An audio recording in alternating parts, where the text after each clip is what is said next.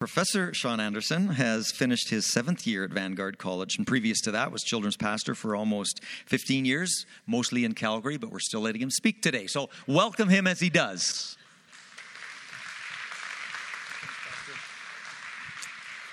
Thanks, Pastor Marlowe. Good morning. Oh, this is the children's pastor talking. Come on, man. Good morning. It's a little bit better. It's when you used to work with kids and now young adults, used to be a bit louder, but that's okay. As Pastor Marlowe said, my name is Sean. I teach at Vanguard. I did move here from Calgary, and I really must say we really had to hear the call of God to do that. But we do love what we're doing. My wife is on staff at North Point Church in the children's ministry department there, and we have 3 kids of our own. And so I just want to give you a bit of a roadmap for where we're going to go this morning. I didn't grow up in the church. I didn't grow up in a really sort of strong, dynamic Christian household, whereas my wife did. And so that made the early years of our marriage really interesting. But I wasn't raised with this concept of, things you should do as a Christian person. It was a totally foreign concept to me. And so it took a while for me to register. I think I was a Christian for 2 or 3 years before someone said, Sean, are you doing your devotions regularly? And I was like, yes. What are devotions? Because they just assumed I knew what that was because they all grew up in the church. They knew what it was. I had no idea. I read the Bible. Does that count? And they give me this look, I don't know. And so if it seems like I'm sort of stating the obvious this morning, that's why, because I don't want to assume that you know what I'm talking about. So where we're going, we're going to use sort of Psalm 19 as our sort of platform to spring off of this morning. And we're going to talk about some common mistakes we make when it comes to reading the Bible. I really want to focus this morning on some solutions and some practical things that will help you. And you might be thinking, how's this guy going to do all that in 2 short hours? Listen. I am a highly trained professional. We will do it, okay? So, but this idea that, what we're going to look at today is some solutions, some potentially uncomfortable questions that I've had to ask myself that maybe you can relate to. When we just do this and say we're going to start by stopping and just turning to Psalm 19. So if you can't find the book of Psalms, it's right after the book of Job. If you can't find Psalm 19, it's right before Psalm 20. Don't say I never give you any help at all. And one of the reasons why I love Psalm 19 so much, and one of the reasons why it speaks to me so clearly, is because this psalm is all about valuing the Word of God and God Himself. Let's begin. I'm reading from the New Revised Standard Version, beginning at verse 1.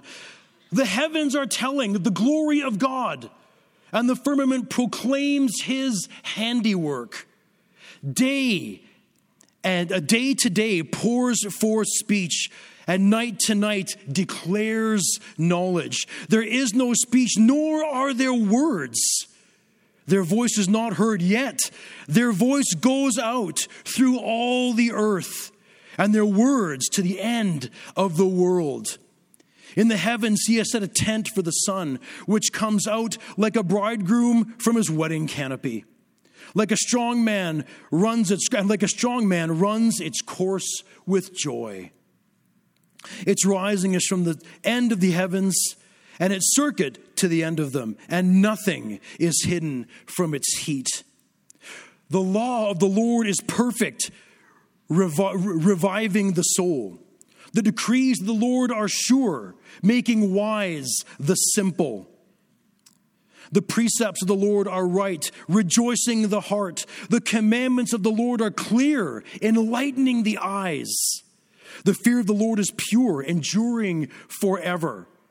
The ordinances of the Lord are true and righteous altogether. More to be desired are they than gold, even much fine gold. Sweeter also than honey and the drippings of the honeycomb.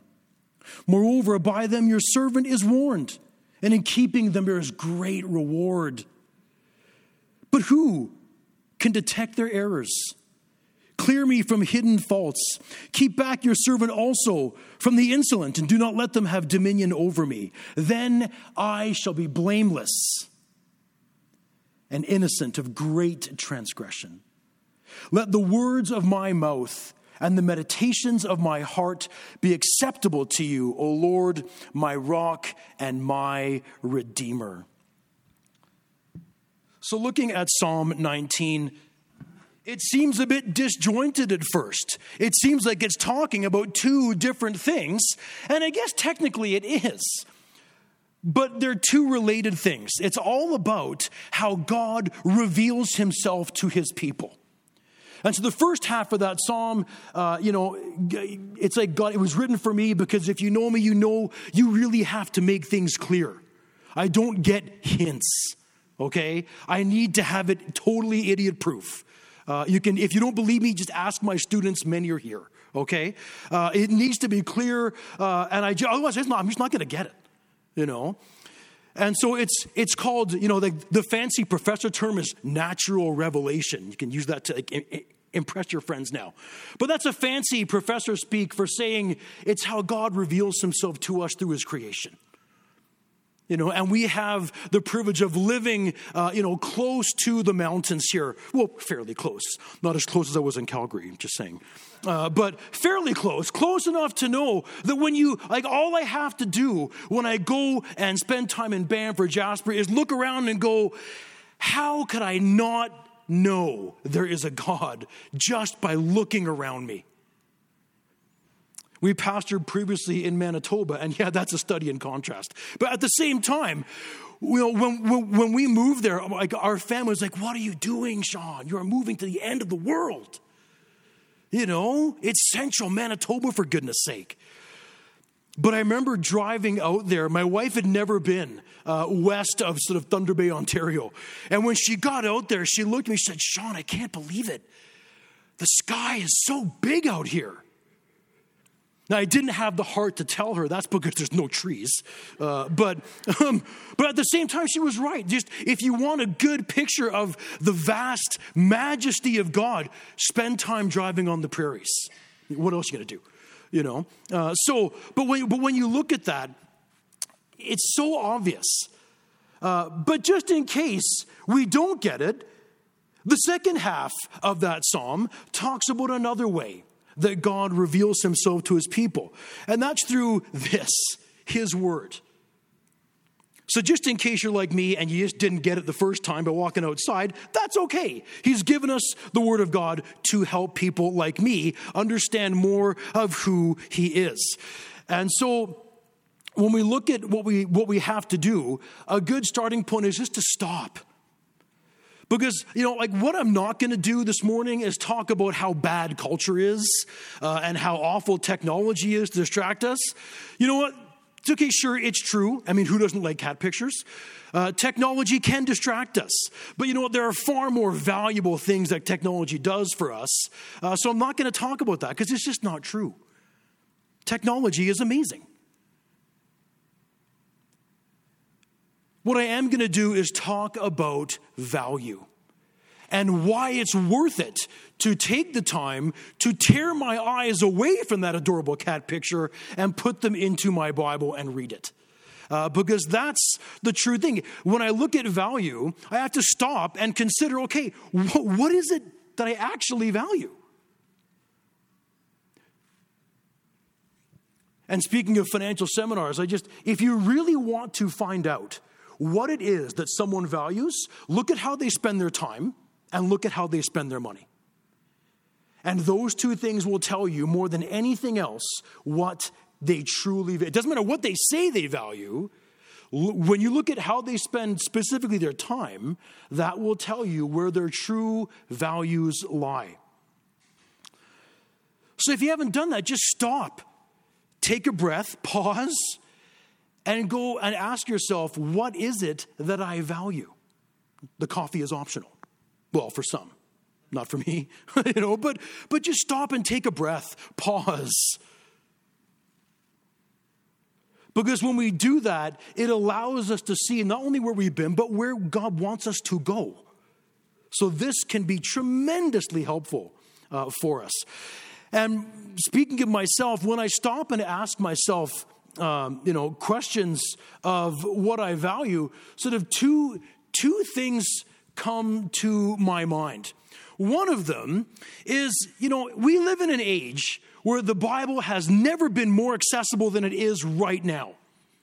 One of the most amazing technological marvels ever to impact the human race wasn't the internet, it was the printing press. Because it gave us the ability to read our Bibles on our own. And so and now, you don't even have to carry a Bible around with you. I mean, you'll look way less spiritual. But at the same time, you can have your Bible on your phone. And no one's even going to know it's there. Right? So you can have your Bible with you all the time in your pocket. You don't have to look like a professor. You can just say, oh, well, actually, here's what the Bible says about that, and pull it out. That's awesome. What a huge opportunity. But at the same time, I keep wondering, if it's so accessible, then why is biblical illiteracy so high? If it's more accessible than it's ever been, why doesn't anybody read it? Or more to the point, why don't I read it more? Because I literally have no excuse now. I can't say, well, I got to kill a sheep and then prepare the skin, then I got to copy it out by hand. It just takes forever, All I have to do is sit on my couch, make some coffee, and just spend time with my dad reading. That's all I have to do. And so my second question for myself is that I have to sort of constantly ask myself, yes, even as a professor, right? Is if I value the Bible as highly as I say I do, how often does that translate into the time I spend reading it? Not to prep a class, not even to prep a sermon. Just the time I spend reading it on my own just because I want to know God more. Maybe you've asked yourself the same question. This is what I ask myself. This is insight into my, crazy thinking here. But how often do I do that? How does my stated value for Scripture translate into the amount of time that I myself spend reading it? And a lot of times I'm like, I really am uncomfortable with that answer. So before we look at sort of what we need to do, or what I think we need to do to get the most out of our Bible reading, I want to look at a few sort of common mistakes that we might make when we actually approach the Bible to read it. And so one of the biggest mistakes we make when it comes to reading the Bible, is that we don't actually read it. Okay. Now, if I was looking at a class full of Vanguard students, they'd look at me and go, well, duh, But what I mean is, what I'm talking about is that, a lot of times when we go to do our devotions, we read a devotional. And that's good. But it's not the Bible, right? And so here's what I mean by that. Because I'm not saying devotionals are bad by any stretch. I have bought them myself. But primarily what a devotional is it's a couple of passages of Scripture followed by someone's thoughts on that passage. And that's good. Scholars do that all the time, only they call it reading commentaries, but it's very similar, right? It's someone else doing my thinking for me. And sometimes that's good because they have lots of knowledge and they have lots of insight to offer me. They spend way more time studying Leviticus than I am willing to commit myself to do. And so because of that study that God has called them to do, they can help me in my study. Right? So it's not that these things are bad, but it shouldn't replace the Word of God in our life. And it shouldn't but I love what they say, Sean. I know, me too. Me too. But that, to me, it's me being lazy, right? It's not bad. I mean, look at it like, eating healthy snacks. There's nothing wrong with eating carrot sticks. They're very good for you. At least that's what my mom tells me, right? But I can't live off of carrot sticks, At some point, I will need something a bit more sustaining. Okay, but more on that in a few moments. So we don't actually read it. And there are a number of reasons for this. Sometimes we are taken in by what our culture says that the Bible says, even if it doesn't actually say that. That sounds confusing, Sean. Don't worry, I'll explain that, right? But you have people, for whatever reason, well, the Bible says this. Actually, it doesn't say that. Well, how do you know? Because I've actually read it. Okay, well then, okay. And this is a common occurrence when I was going to Bible college, because don't tell the Bible college this, but I was actually living with 3 of my non-Christian friends all through my Bible college life. And that it was like I had a final exam every day, right? So it did wonders for my studies. And these were friends that I had grown up with. These were friends that I'd known before I became a Christian. So it really got interesting some days,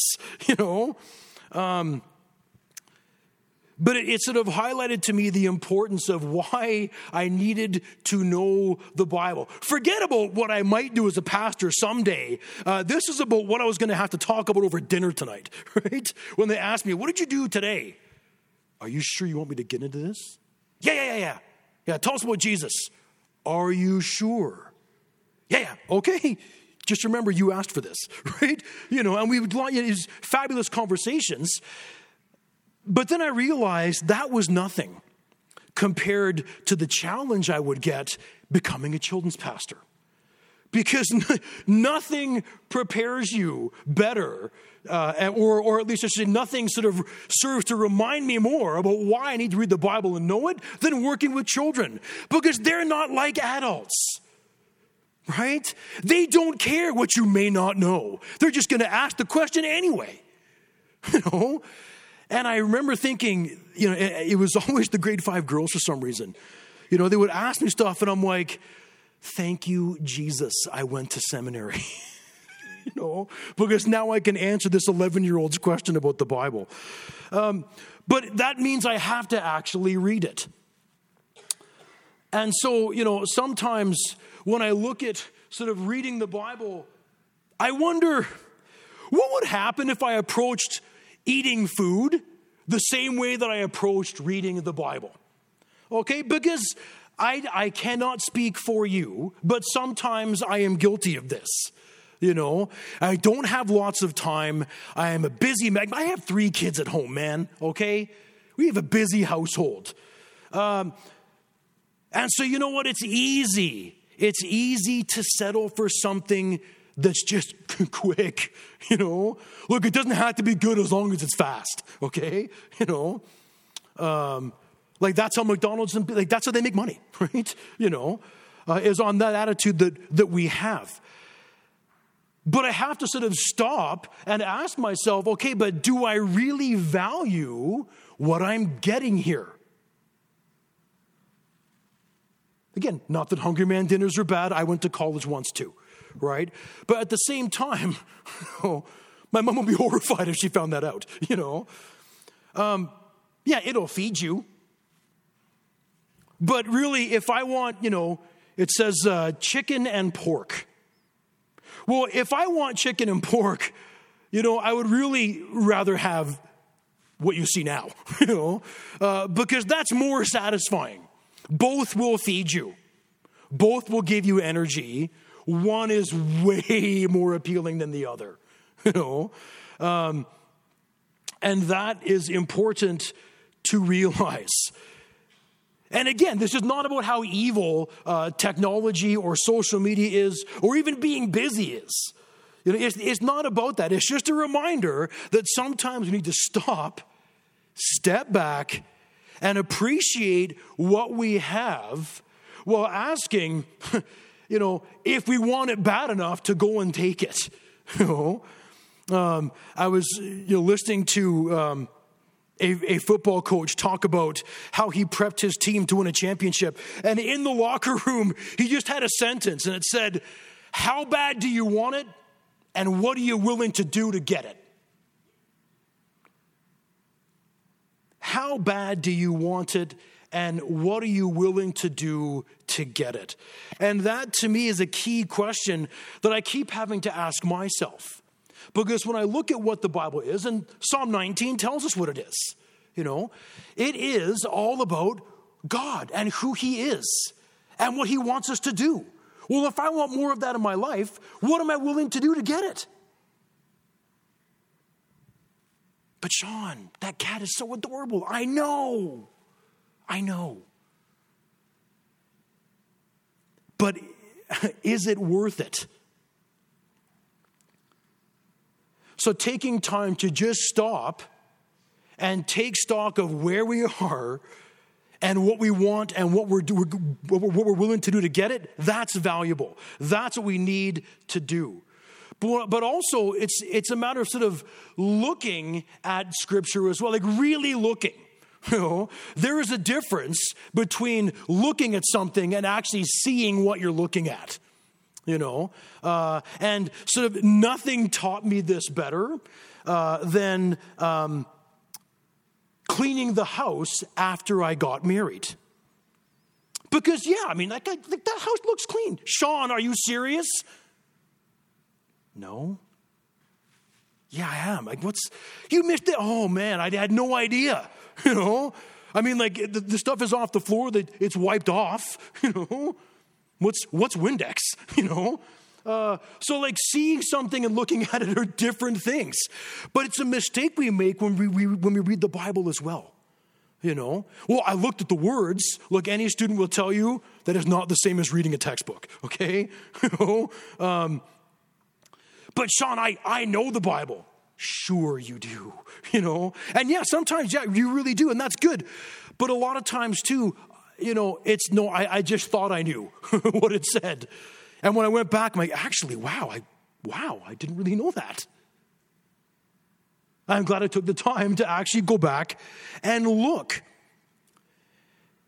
And this is where sort of problems creep in.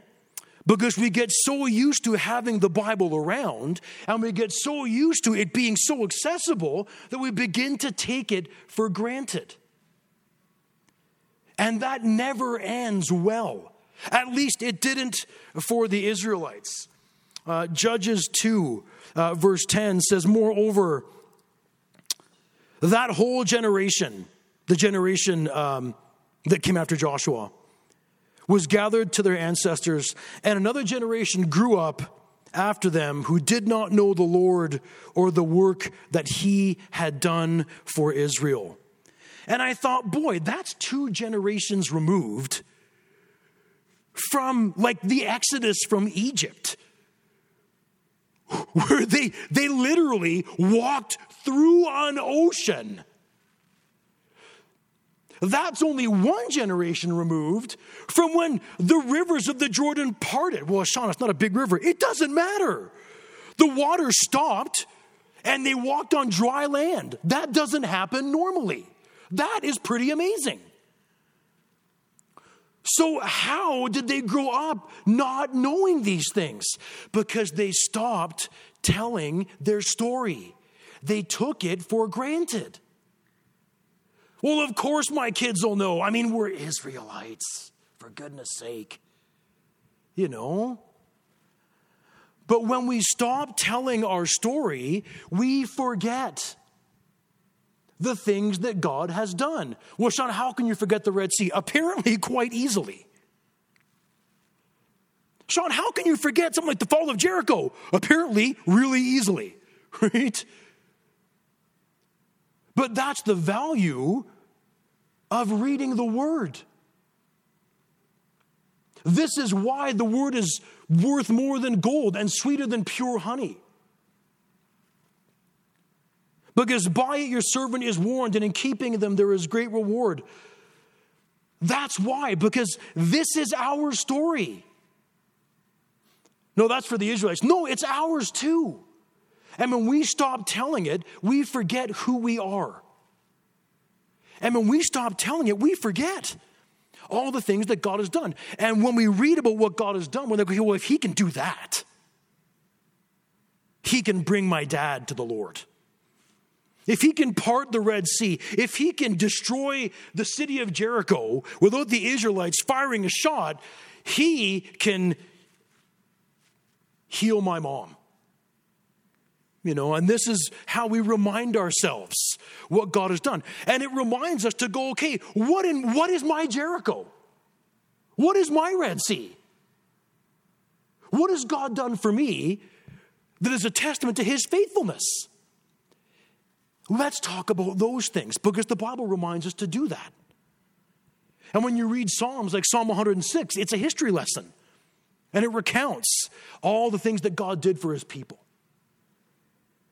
And we can look at that, but do we actually comprehend, do we actually see what that is? Are we in danger of doing the same things the Israelites did, where we substituted knowing about God for knowing God? So there are some things, when we look at reading the Bible, we can avoid. And these are common errors. So in our quest to see what we're looking at, sometimes we make some mistakes. And one of these is reading the Bible out of context. And so this is also how you separate a good devotional from a not so good devotional. If a good devotional will take a look at the context of the passage that they're reading or that they're talking about and really explain it well. And when you take the Bible out of context, sort of bad things begin to happen. And so it was funny. One of my colleagues, Dr. Ron Powell, when he was responding to a student who was quoting Jeremiah 29:11. A very often quoted passage. For I know the plans I have for you, plans to prosper you and to give you a hope and a future. And my colleague had to sort of let this person down a bit gently by reminding him of the context of that promise. Yes, that is all true after 70 plus years of exile. Wait, what? But the plans, those plans are still there. Just not yet. Because Jeremiah also said, hey, build homes, plant crops, get married. You're going to be here a while. But the plans, they're still there. They're still good plans. But context reminds us you have to wait. We're looking at Lamentations 3. The mercies of God are new every morning. Great is his faithfulness. Well, I love Lamentations 3. Lamentations 1, 2, and surrounding, not so much. Because if you've read it, it's one of the most graphic portions of Scripture you're ever going to read about the horrific situation the Israelites found themselves in. On the brink of starvation. And it was a horrible, horrible time. But when we look at the context, we can appreciate even more how they could say in this total horrific experience that God's mercies are new every morning. I know we're starving. And if you go and read it, you'll see the extent to which they were willing to go to alleviate their hunger. It's not pleasant. But even in spite of that, God's mercies are new every morning. And when we look at the context, not only do we avoid making mistakes about what the passage actually means, in many cases it makes it a richer understanding for us. So be sure when you read the Bible, you read the context too. How do you do that? We'll get to that. Don't worry. Another sort of common error we make is we are sort of superstitious. No, Sean, I'm Pentecostal. I'm not superstitious. All right? But we are sometimes. Right? We approach the Bible a bit superstitiously. How? Let me tell you. Right? We'll look at we've done something wrong. Or we've gotten really busy because I have an infant who's keeping me up all night, and I don't even know what day it is today. I'm that tired, and so I haven't read the Bible in a couple of days, and I go, I better read the Bible, or I'm going to get sick because God's going to give me a cold because I haven't read the Bible. Okay, listen. If you get nothing else out of our time together this morning, please just get what I'm about to say right now. It is not possible for God to love you more than he does right this second. Okay? Reading the Bible is not something we do to make God love us more. It's something we do to make us love God more. Okay? If you get nothing else, just get that. Because we approach the Bible sometimes with that mentality. Well, I better read the Bible because I was kind of mean to my friends yesterday, so got to get back in the good books. No, you're already there. Okay? Salvation and God's opinion of us is not based on what we do. Thank the Lord. It's based on what He has done. Well, how do I know what He's done? Wow, it's right here. I can read about that. But we get so wrapped up in this and so caught up in this, and this happened to me. Again, I was, fairly new to the faith, and I was stressing out because I talked to my youth pastor, and I said, look, I really feel bad because I haven't read my Bible every day, and I feel really, I don't know what to do, and I was panicking. And he's like, Sean, he did everything but slap me. Like, Sean. And I will never forget what he said to me. He said, Sean, calm down. God wants your devotion, not your devotions. Okay? God wants your devotion, not your devotion, Sean. All right? He loves you as much as He's going to love you already. You can't earn any more.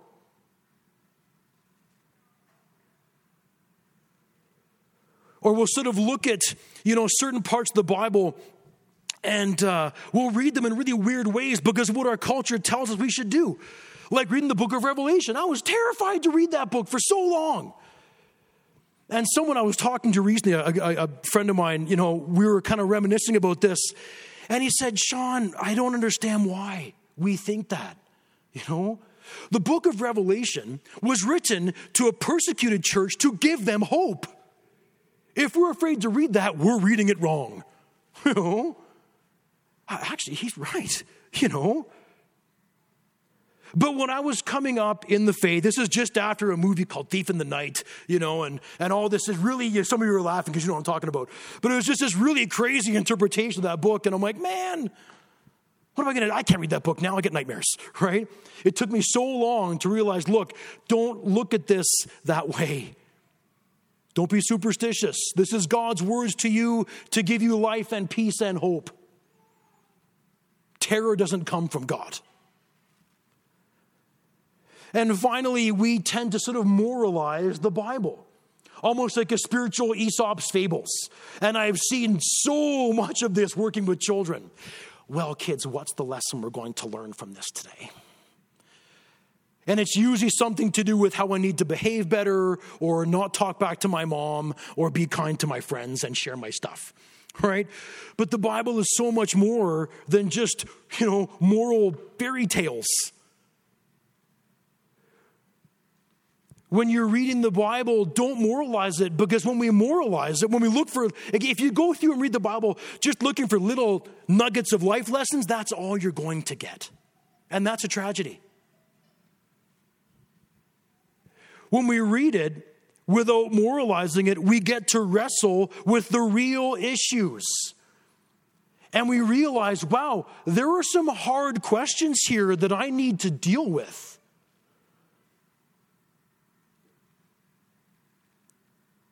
One of the hardest sermons, and this is a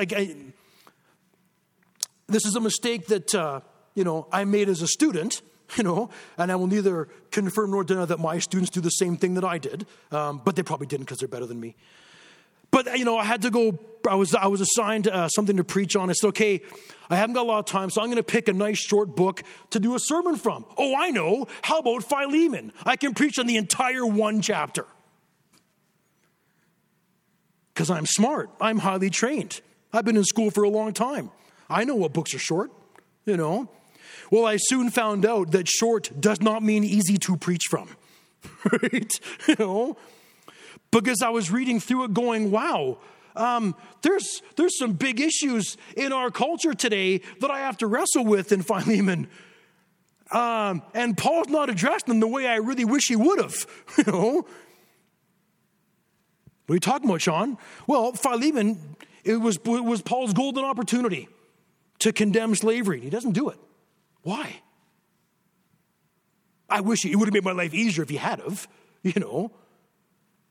But hard questions like that. And sometimes people read the Bible and they go, what, that's in the Bible? Good Lord. Yeah, it is. But that doesn't mean we should be afraid of that. It means we should dig deeper and get our hands dirtier and figure this stuff out. And when we do that, we'll realize how much fun that is and how interesting it is.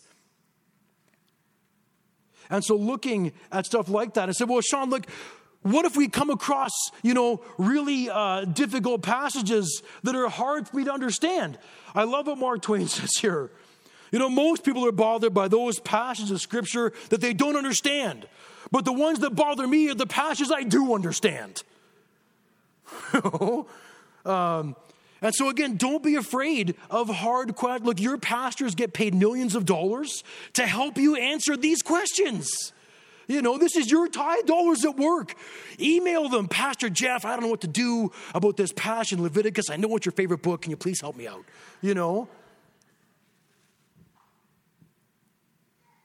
Don't be afraid of that because it's so easy to get afraid. But again, when we actually stop and look at the Bible, God can show us some amazing things. We can see some amazing things if we stop and look and just kind of dig in here. But that's not all there is. There's a sort of a third component. And spoiler alert, if you read the title slide, you know what that third component is, right? When it's not enough to just read the Bible by looking at it, and it is not a comic book or, like a mystery novel, We need to read it with listening ears. God, what are you saying to me here? God, what are you saying about yourself here? God, what are you saying here in general? Stephen Covey said that most people do not listen with the intent to understand. They listen with the intent to reply. I mean, I've got that down to a science, right? My wife is an amazing listener. She will listen. She's very empathetic and caring, and she will listen to you and, wow, I totally empathize, and her reprobate husband, will look at you and I will hear what you're saying, but in my mind, I have to avoid the temptation to formulate a response. Just go, if you just do it, I'm going to tell you, you can solve all this problem right now. All you have to do is what I tell you. I'm listening with the intent to reply. I had to learn, and I wasn't married long when I realized how to listen and how to not listen, okay? And it may lessen your opinion of me, but I remember my first year of marriage, and if you're newly married, please don't do this. I would go for walks, sometimes for a long time, over an hour.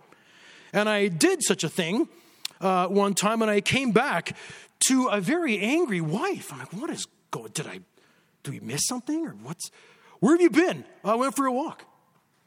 Well, did you not think I may want to come with you? Now, at that point, I should have stopped and actually listened to what my wife said.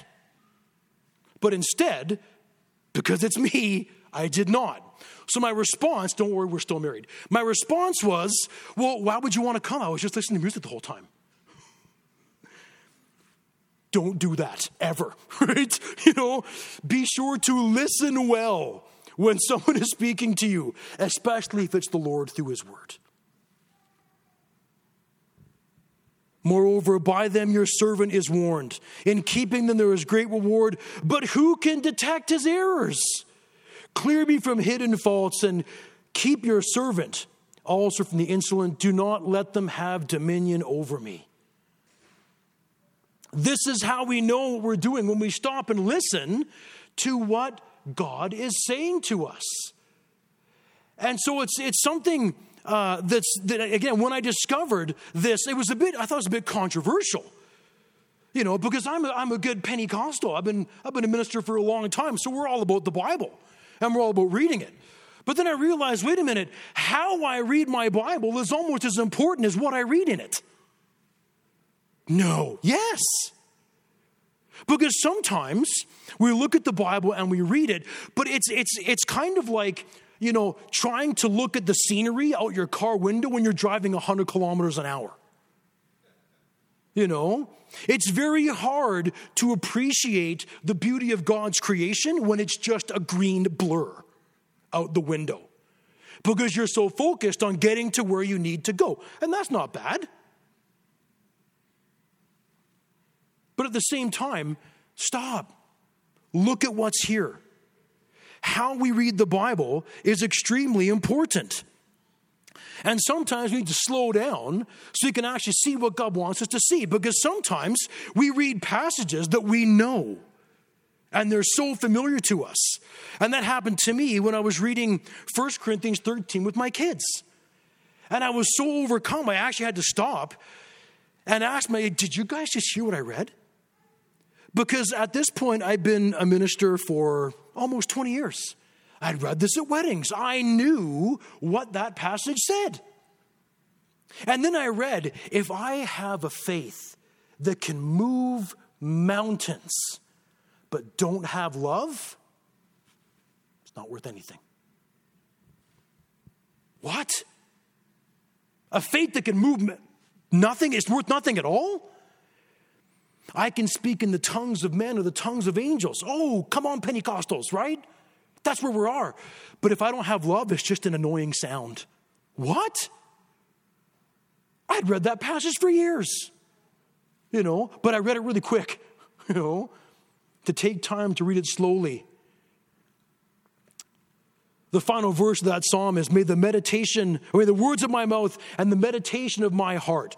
Well, when we hear the word meditation, we get a little bit freaked out because we think of sort of long-haired guys sitting crisscross applesauce on a rock in the wilderness somewhere. That's not the kind of meditation it's talking about here, okay? When you look at the Hebrew concept of meditation, the Hebrew word for meditation really means to mutter, to talk under your breath, to repeat over and over and over again. That's what it is. But to do that, you have to read it slowly and to repeat it to yourself slowly over and over. Because that's what psychologists would say, that's internalizing what you're doing, right? And so, reading versus meditating, big difference. How I read the Bible is very important, and it has a lot of implications for what I'm going to get out of it. But also, when I read the Bible, do I read it with intentionality? Am I intentional about what I want to read? Or do I just go to those, I'm going to read John 3:16 today because I feel like getting blessed, right? And that's not always bad. Sometimes we need to do that. But when we focus like that, we miss huge portions of Scripture that can really speak to us. Do I read with intentionality? Do I read with expectation? When I read the Bible, do I expect God to speak to me? Why not? I remember being in a service and we were sort of dissecting the service as pastoral teams do sometimes after services go. And we thought, I wonder what was different about this past service than any other. Well, because people came expecting something to happen. And when we approach a service like that, shocker, things happen, right? So if we read the Bible expecting something to happen, let's not be surprised when it does. Hey, God spoke to me. Were you expecting him to? Yeah. Why are you surprised? And I get that way myself. I'm like, wow, I really got a lot of that today. Well, did you come expecting? Well, yeah, Sean. My wife will look at me. Well, of course, that's obvious. But a lot of times, I don't do that kind of stuff. I don't come with expectation. And so when you look at all this, you go, okay, well, how do I get the most out of this? It can be really hard, Sean. You have no idea. You'd be surprised at how not hard this really is. And yeah, I really do wish I had a onesie like this when my first child was born, right? But you know what? It wasn't as hard as I thought. Reading the Bible and setting up a regular routine doesn't have to be hard. It just takes discipline and intentionality. You don't need a PhD in biblical studies to read Genesis. That's the beauty of the Word of God. It doesn't matter how much or little education you have, you can still get something out of it when you read it. Why? Because God wants to show you more of who He is. He wants to show you more about what He wants you to do. And one of the reasons why I'm not listing off a bunch of helpful commentaries and websites is because I want you to spend time in the Word itself. Resources are great. But also, given that I'm from Scottish and Dutch heritage, if I can give you something that doesn't cost any money, I'm totally going to do that, right? So, you already have a Bible. You already have a mind. Use those. These are free tools that God has given you, Setting up a time where we're going to do this. And so when you look at sort of developing good reading habits, how do I do this? Well, make SMART goals, right? Specific, measurable, achievable, realistic, and time sensitive. But when you make up these goals, keep in mind goals and desires are different things. And you also need to be good to yourself. This is where the realistic and specific come in. And you can look at this and go, yeah, after today, I am really convicted. I'm going to read the whole Bible in a year. Look, that's amazing. If you've never done that, I recommend, it's really good. It's a good thing to do. But if you've never even sort of read through a whole book before, don't start with that. Well, but then I'll be spiritual. Yeah, God doesn't care. Right? You don't impress God by how much of the Bible you've read. That's superstitious, right? So be specific, but make it measurable and achievable and realistic. So an example would be, okay, by the end of July, I am going to read John's gospel through one time. Well, that's not very spiritual. It's only one gospel. Hey, if you've never done that before, that's a huge win. That's a huge victory. Because, we get into this really kind of silly squabbles about, you only read the Gospel of John. Well, I just read Isaiah. Good for you. Who cares? No one. Well, but I guess apparently you do, right? But really, this is not a contest. If you've never started with this, start small. No one's going to judge you, least of all God. He literally says there is no condemnation now for those who are in Christ. In Romans 8. He's not looking down on you, judging you for how little you've read. He's like, hey, the whole gospel, good for you. That's awesome. Now, how about Matthew? How about all four? Be good to yourself. Set realistic goals. Because sometimes we get into this idea that, okay, we get fired up and that's good, but then we set unrealistic goals for ourselves. I'm going to read the entire book of Isaiah in one sitting. Oh, by the way, I highly recommend you do that. It is amazing. And God will show you amazing things about how all the sections of a book fit together if you read it all at once.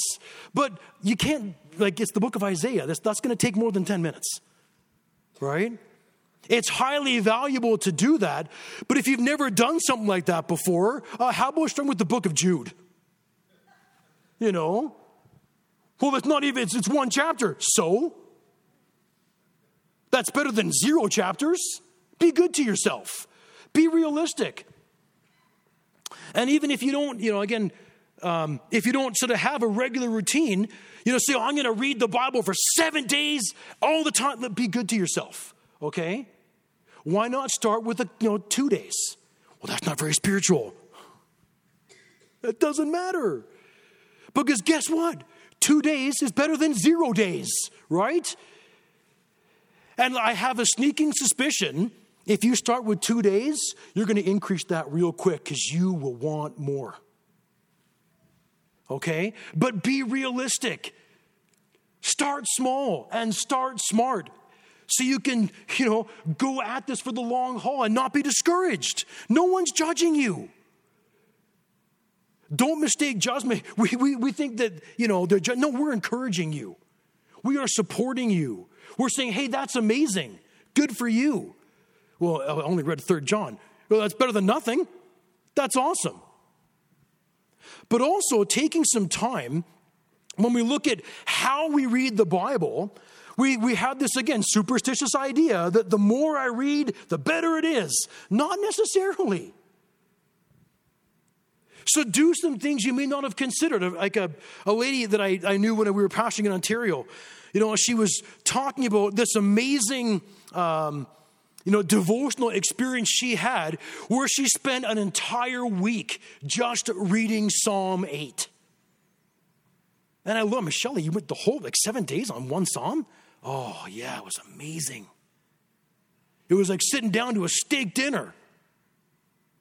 But one Psalm, isn't that kind of lightweight?